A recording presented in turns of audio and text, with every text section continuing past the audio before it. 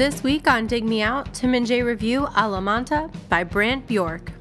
I would imagine this album is more entertaining if you're high. A lot of bands will try to pull that off, but they'll just be boring. Unfortunately, nothing really ever happens. Hello and welcome to another episode of Dig Me Out.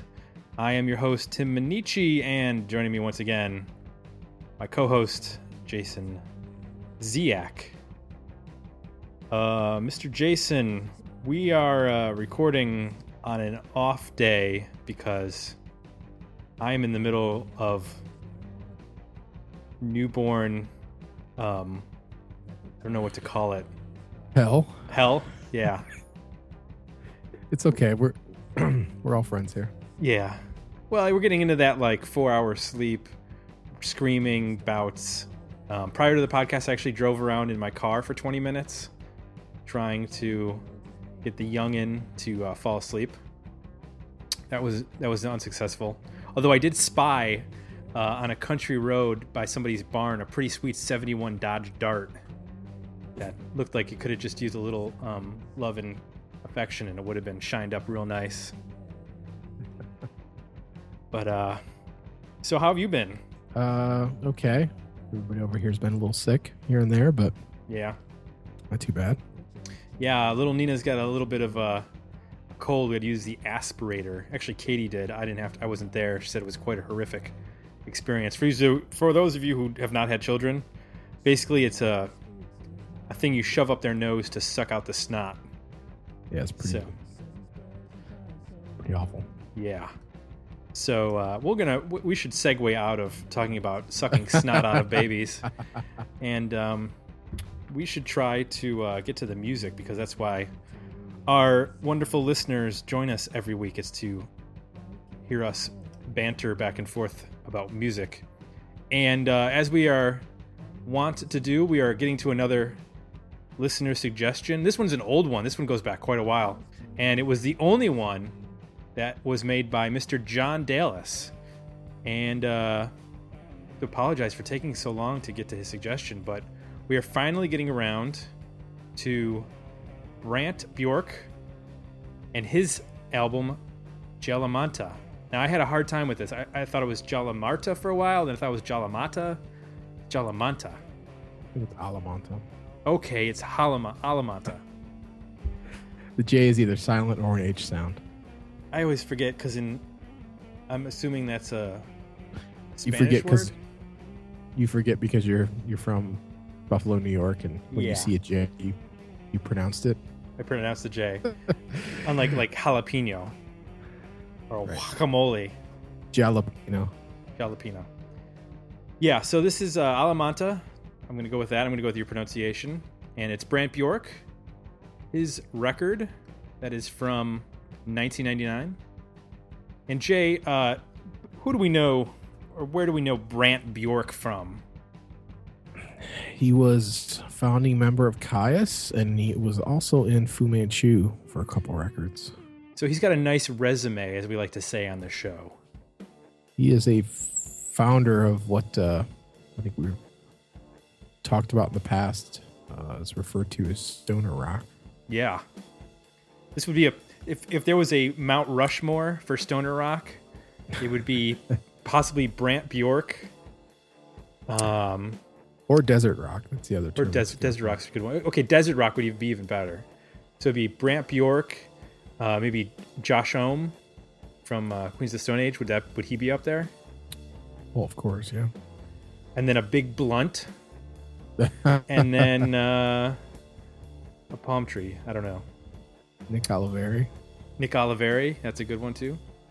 So basically, all the members of Caius. Yeah, all the members of Caius, essentially. I don't remember what their lead singer's name was, but I know it wasn't one of those guys. Before we get into the history of the band, I want to say thank you. We got a couple of nice 5-star reviews with some kind words from a pair of listeners, Godard and Rocket Dog 2000. Both gave us some really nice words of encouragement and feedback, and they both gave us 5-star reviews, so we greatly appreciate that. We guilted people into the 5 stars. It only took 8 months, but we are finally guilting people into the reviews. Nice. Thank you very much. So let's do the history of Brant Bjork. History of the band. Brant was born in Palm Springs, California on March 19th, 1973. In high school, he formed what would become Caius with Josh Homme, which we mentioned, Chris Cockrell, who was replaced by Nick Oliveri, and John Garcia. Brant played on all of the Caius releases except for the last album, and The Circus Leaves Town. And then in 1997, he joined Fu Manchu for the album The Action Is Go. He left Fu Manchu in 2002 prior to the California Crossing tour, and he played on a total of 4 albums with Fu Manchu. While he was in Fu Manchu, he released his first solo album, the one we're reviewing, 1999's Jalamanta on Duna Records / Man's Ruin. And from 2000 to 2010, he released 9 solo albums, and he played on several Mondo Generator albums. In November of 2010, Caius Lives formed with Oliveri, Garcia, and Bruno Fevri replacing Josh Homme, and then Scott Reeder replacing Nick Oliveri. So that is the brief history of Brant Bjork's career. So Jay, let's just get into this record because it's kind of an interesting record. It's basically a, in between Fu Manchu, while playing with Fu Manchu. Should mention he was a drummer. While in between albums with Fu Manchu, he goes and records this solo record. And everything was played on the entire record by Brant Bjork, all the guitars, vocals, bass, drums, except for there was a few additional guitars by some friends of his, and on one song, which we'll get to, there is a vocal and lyrics by a friend of his. Mario Lally is the name of the vocalist and lyricist on the song Toot, and he also played some guitar. So here's my question for you, Jay. Knowing what you know about Caius, knowing what you know about Fu Manchu, is this the album that you would expect for Brant Bjork to debut his solo career with, or is this a departure? I don't think it's completely unexpected.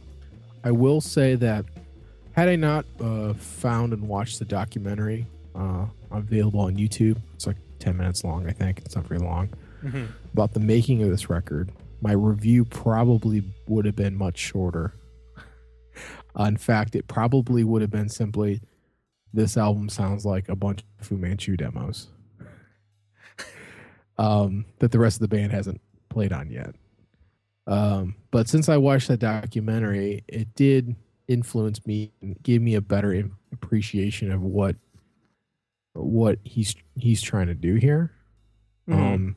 So yes, I mean, it does, at the root of it, rhythmically, even vocally, when the vocals do appear, and also from just a riff standpoint, and a overall sound standpoint, I think it's the underbelly and the basic tracks of what you would hear from a Fu Manchu and maybe some of the Kaya stuff. The thing that's weird is that, to me, being more familiar with those two bands and coming into this, it sounds like it's missing the crucial element that makes those bands what they are, the big fuzz guitar. Right. So you got the bass tone and you got the drum parts, and you even got some of the guitar, the secondary guitar parts, but you don't have the big riff guitar. You don't have the big heavy fuzz guitar, which really threw me off. You also don't quite have. Obviously, I think Fu Manchu has a pretty, pretty straightforward pop, just songwriting. From a songwriting standpoint, they're not doing anything super experimental or jammy. Obviously, Caius is more in that direction. They're way more progressive in terms of what they're trying to do from a song standpoint. Um, this is somewhere in the middle. So that was the other part of it that kind of threw me, is that not only is it missing that guitar, but from a song standpoint, you start getting into the songs and you expect them to be sort of a traditional structure of intro, verse, chorus, verse, but they don't really do that. They're very, I guess repetitive, or it's more of, from watching documentary, I get what he's doing. It's more about trying to communicate to him what the desert's like and trying to make just music, not necessarily songs. It's almost like a soundtrack album. Yes. Yeah. And that's what was most important to him, is to be able to communicate through music, what it feels like, where he's from, where he lives. And from that aspect, I think it actually works really well. The problem is, if you don't have that context going in, I don't think you would get it. I mean, do you agree with that?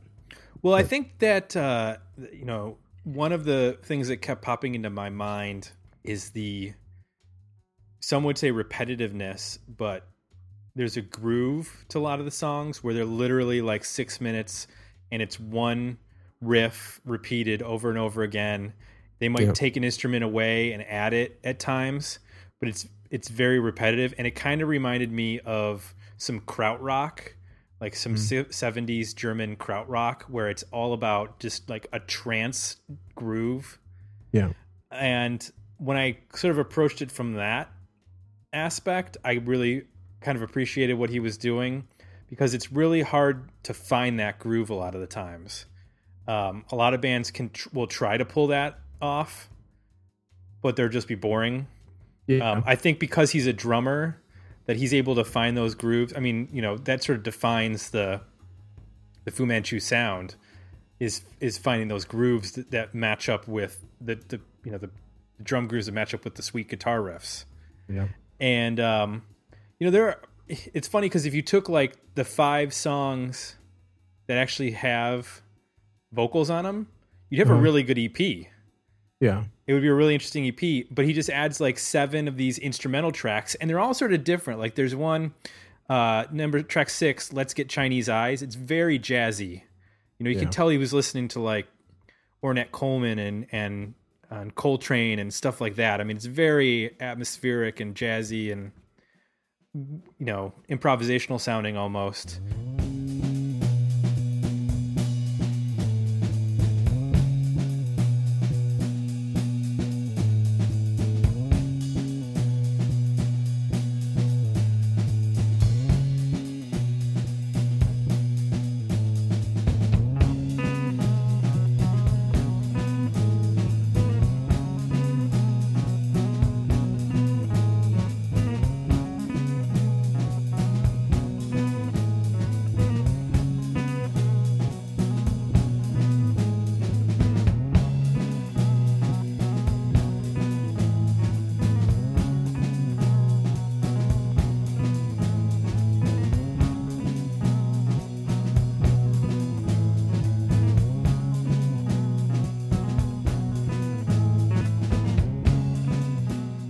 And I even wrote on track 8, Defender of the Oleander, it sounds movie soundtrack-ish. Yeah. Like a lot of these tunes could have been used in movies as music beds. Sure. But with the songs that he actually does get to the lyrics, he's able to incorporate those, krautrock grooves and come up with some pretty interesting stuff. Track 4, Too Many Chiefs, Not Enough Indians.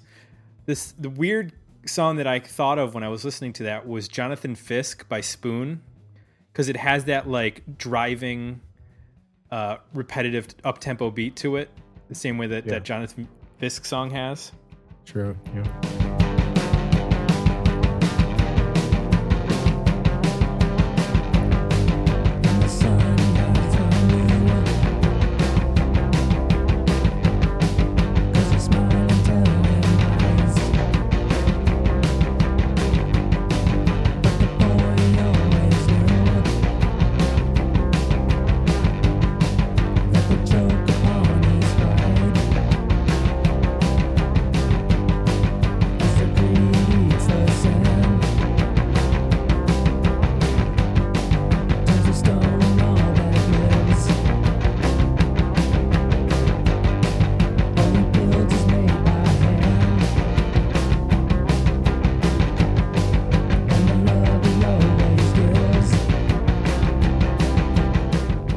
there's not a whole lot that actually calls back to his time in Fu Manchu or Caius. I think you get it a little bit in Automatic Fantastic, and Her Brown Blood has a little bit of a Queens of the Stone Age feel to it. But a lot of it is very, I don't know, there's like some Santana sounding stuff going on. Like Cobra Jab has that kind of feel. Like it could have been Santana could have been soloing over it and stuff. And that song, it definitely feels like the desert, but it also, that guitar part, it's like I when I listen to it, I'm like, imagine myself like sitting in the desert in the dirt next to a cactus with a bee buzzing around my head. You know what I mean? Like the guitar part's like, just he cranks the tone knob down, and it's just like this, buzzy guitar sound over top of in your head floating around, and there's like these percussion instruments, and it just sounds, I don't know, like kind of annoying. A lot of these songs are interesting for 30 seconds to a minute. You're like, oh boy, if the groove, especially like those where they introduce the extra percussion and they're a little bit more tempo, it's just like, oh. But the ones where like Defender of the Orient, or like where it emphasizes getting that groove right, and there's a little bit more like suspense, I guess, in the song, or drama in the song. Yeah. Just enough to kind of keep you there and keep you interested in what's going to happen. I mean, unfortunately, nothing really ever happens. Well, yeah, that's sort of the downfall of the whole record, is like nothing really happens in a lot of these songs. After you get into the first minute or two, you kind of got the whole song. Yeah, and I guess that's the point, or suppose. I guess we're probably two of the wrong people to be reviewing this record from the standpoint of, I would imagine this album is way more entertaining if you're high. I was gonna say that this must be amazing. Yeah, to chill out to. It's being reissued on vinyl, if it hasn't already at the time that this episode comes out. So there's definitely obviously a fan base for the record, and my first guess would be that is the fan base for this record. Well, it's like, and obviously that's an element of Fu Manchu, but if the loud fuzzed out guitars is just a little too harsh for you in terms of harsh and your mellow, this is probably good for that. Kind of just totally zone out to it. There's nothing that ever really happens on this where it's gonna kind of snap you, kind of take a left turn or wake you up. That never comes, and for you and I, that seems to be something we're looking for. Whereas, lull me into a sort of mood, and then all of a sudden take a left turn and like kind of catch my attention. I don't think he was intending to ever really do that. So here's the thing that's interesting, and I wonder if we have to take into account. So this is his first solo release. I'm wondering if part of the reason why there's so much instrumental stuff, and even like the first song that he sings on the album is track 2, Automatic Fantastic. The lyrics are just kind of spoken. There's not even really sung.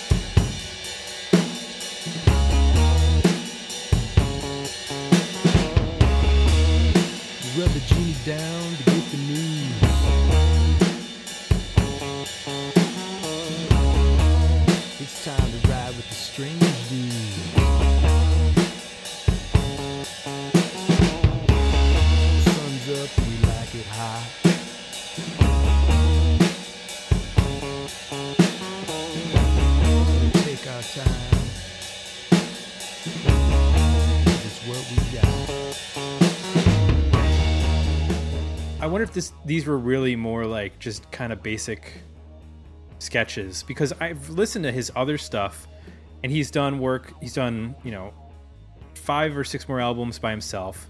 He did an album with a backing group called the Operators. He did 2 albums with a backing group called the Bros, and then he did an album the following year actually called Sounds of Liberation, which was under the name Che. Those are much more fleshed out. Yeah. Like, they're more song oriented than this is. So I'm wondering if, in addition to, like he said, he's trying to make it like a soundtrack for the desert, I'm wondering if it was also more like he just hadn't really figured out his vocal, and that's what was sort of missing from this record. And it sort of took him, working through these songs, and then he's able to move on. Because, I mean, basically his first release after this, he didn't put it out under his own name. Did you watch the documentary? I did not have a chance to watch the documentary, but I do encourage everybody to go watch it. He claims that he pretty much recorded all the stuff on cassette and had in his head exactly what he wanted it to be, and pretty much recorded, pre-demoed everything the way he wanted it, and worked every single aspect of the record out on his 4-track. Booked time at the studio, went in, and basically, I think he said 3 weeks from start to finish the record. And it's pretty interesting in terms of the guy who produced it. I think it's his first time producing, moving from the engineer's role to the producer role, and he himself was confused how this was going to work with one guy basically doing a whole entire record that of this sort of nature, sort of expansive, groove oriented songs, and performing all parts of it. And he would just come in methodically and usually start with drums and just add the drums, perform the whole drum part, perform the whole bass part, perform all the guitar part, sort of methodically went through and did it. So the documentary, I got the impression that he, this was specifically what he wanted from start to finish. Now, as a songwriter and just as a musician, I think it's safe to say he's probably matured since then, considering this is his first solo record. And this is probably, he makes a point to say this is something he really wanted to do as a response to what he had been doing in Fu Manchu. So he probably purposely was trying to do something different from that. So, in a weird way, I think this is what he wanted to do at the time. It wasn't like, he just didn't finish it. But I would say it's probably more like he's just not fully developed in terms of, at this point, in terms of, who he is as a solo artist. Right. And it's he hasn't put anything out in the last couple of years. His last release was March of 2010, Gods and Goddesses. And he'd been pretty prolific in terms of albums. Like I mentioned, he had, what did I say? He did 9 solo albums in 10 years. So, plus the Mondo Generator stuff. So I don't know what he's been up to in the last couple of years, and his website doesn't say anything. So be interested to, like I said, his other stuff is a little bit more fleshed out. So I'll be interested to hear, what he's working on currently, other than the Caius Live stuff, obviously, which I don't know if that's going to actually turn into a release at some point or not. From what I remember seeing, Josh Homme is suing the pants off of those guys, so I'm not sure where that project's at right now. Yeah. So any final words on this particular record? Just, I think it's, for me, after watching the documentary, I have an appreciation for what he's doing. I think the way it fails for me is that it is heavily jazz influence, which he admits. The problem is, to me, to play jazz, you have to be an exceptional musician. I think he's an exceptional drummer for his genre. I don't necessarily think he's an exceptional guitar player.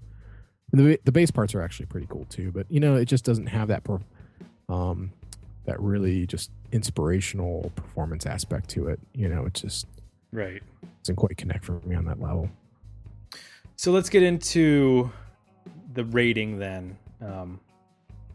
I mentioned, I think if you take the instrumentals out, I think you have a good EP. I think I have a split feeling on this. I think as a re-listenable thing, or a re-listenable piece of music, I think there's a good EP here of like 5 songs. I think the album works as well as a whole, though, if you just want to put it on and like close your eyes and relax and listen to like this repetitive groove kind of carry you over and over again. I don't think I can quantify it as a really successful album because it has to be the right moment for it. Mm-hmm. So if you're wasted and high, this is an awesome album. If you just want to listen to some rock music, I think there's a good EP here. Yeah. Yeah, I think I'm similar to what you're saying. I would almost take it down a notch and say, just from a song standpoint, it may be a single for me, but because of the production I love the production of this record. I think it just sounds... Yeah, it's really dry and like minimalistic, and it really draws you in, and it's very... it's very human sounding. It's very, you can connect to it, and it's got an emotional feel to it because of that. And I think there's things that happen that draw you in just because of the way it sounds. So I would move it to an EP just based on that aspect. But an album would be a stretch for me. And then in terms of comparing it to artists, I think when we cover like Fu Manchu, Caius, and Queens of the Stone Age, those are pretty obvious comparisons. I mentioned krautrock, which would be like bands like New and Kraftwerk. Those are coming from a more electronic end. So those aren't necessarily the best comparisons. Jay, did you have any that you thought that people might be interested in terms of finding their way into this particular album? One that came to mind at moments on this album was Secret Machines. That's a good one. Just from the sort of the drum bass, they can be repetitive, but I think they have more hills and valleys and crescendos and a little bit more dramatic aspects to their music, but there's definitely similarities into the grooves and sort of the headspace I think that this tries to create. It's similar to what Secret Machines kind of does. So that was one that came to mind every now and then. And obviously, all the bands that this guy is associated with, there's elements of Fu Manchu here. There's elements of Caius. Yeah. Elements of Queens of the Stone Age, kind of, it's from the same ingredients. So, if you like those bands, I don't think this would be a huge reach. Obviously, if maybe this is if you're a diehard desert rock fan, maybe this is what you listen to on Sunday mornings. Yeah, instead of NPR, you put on Brant Bjork and chill out. We mellow out a little bit, but you still want to keep the rock edge. Yeah. This might actually be a good one to put in the crib if you're trying to get your newborn to fall asleep. You just put Indio on repeat, and so probably lull them in a fairly short period of time. Not a bad idea. Yeah. All right, well, I think we have thoroughly covered Brant Bjork. I'm assuming it's Bjork because it's Bjork, just like Bjork the artist. I never double checked that. I don't think it's Bjork. That would just be ridiculous. So Brant Bjork and his album Jalamanta. If you like what you heard, just like our friends Godard and Rocket Dog 2000, please consider leaving us some feedback at iTunes. We appreciate the positive feedback, though we do understand that you can leave negative feedback. We prefer that you don't, just to keep our fragile egos in check. And if you'd like to leave a comment on this episode, we do have our discuss message or not message board, but commenting system up and running on the website. And you can always stop by our Facebook page and our Twitter feed to leave us some feedback. That's it, folks. Jay and I will be back next week with another episode of Dig Me Out.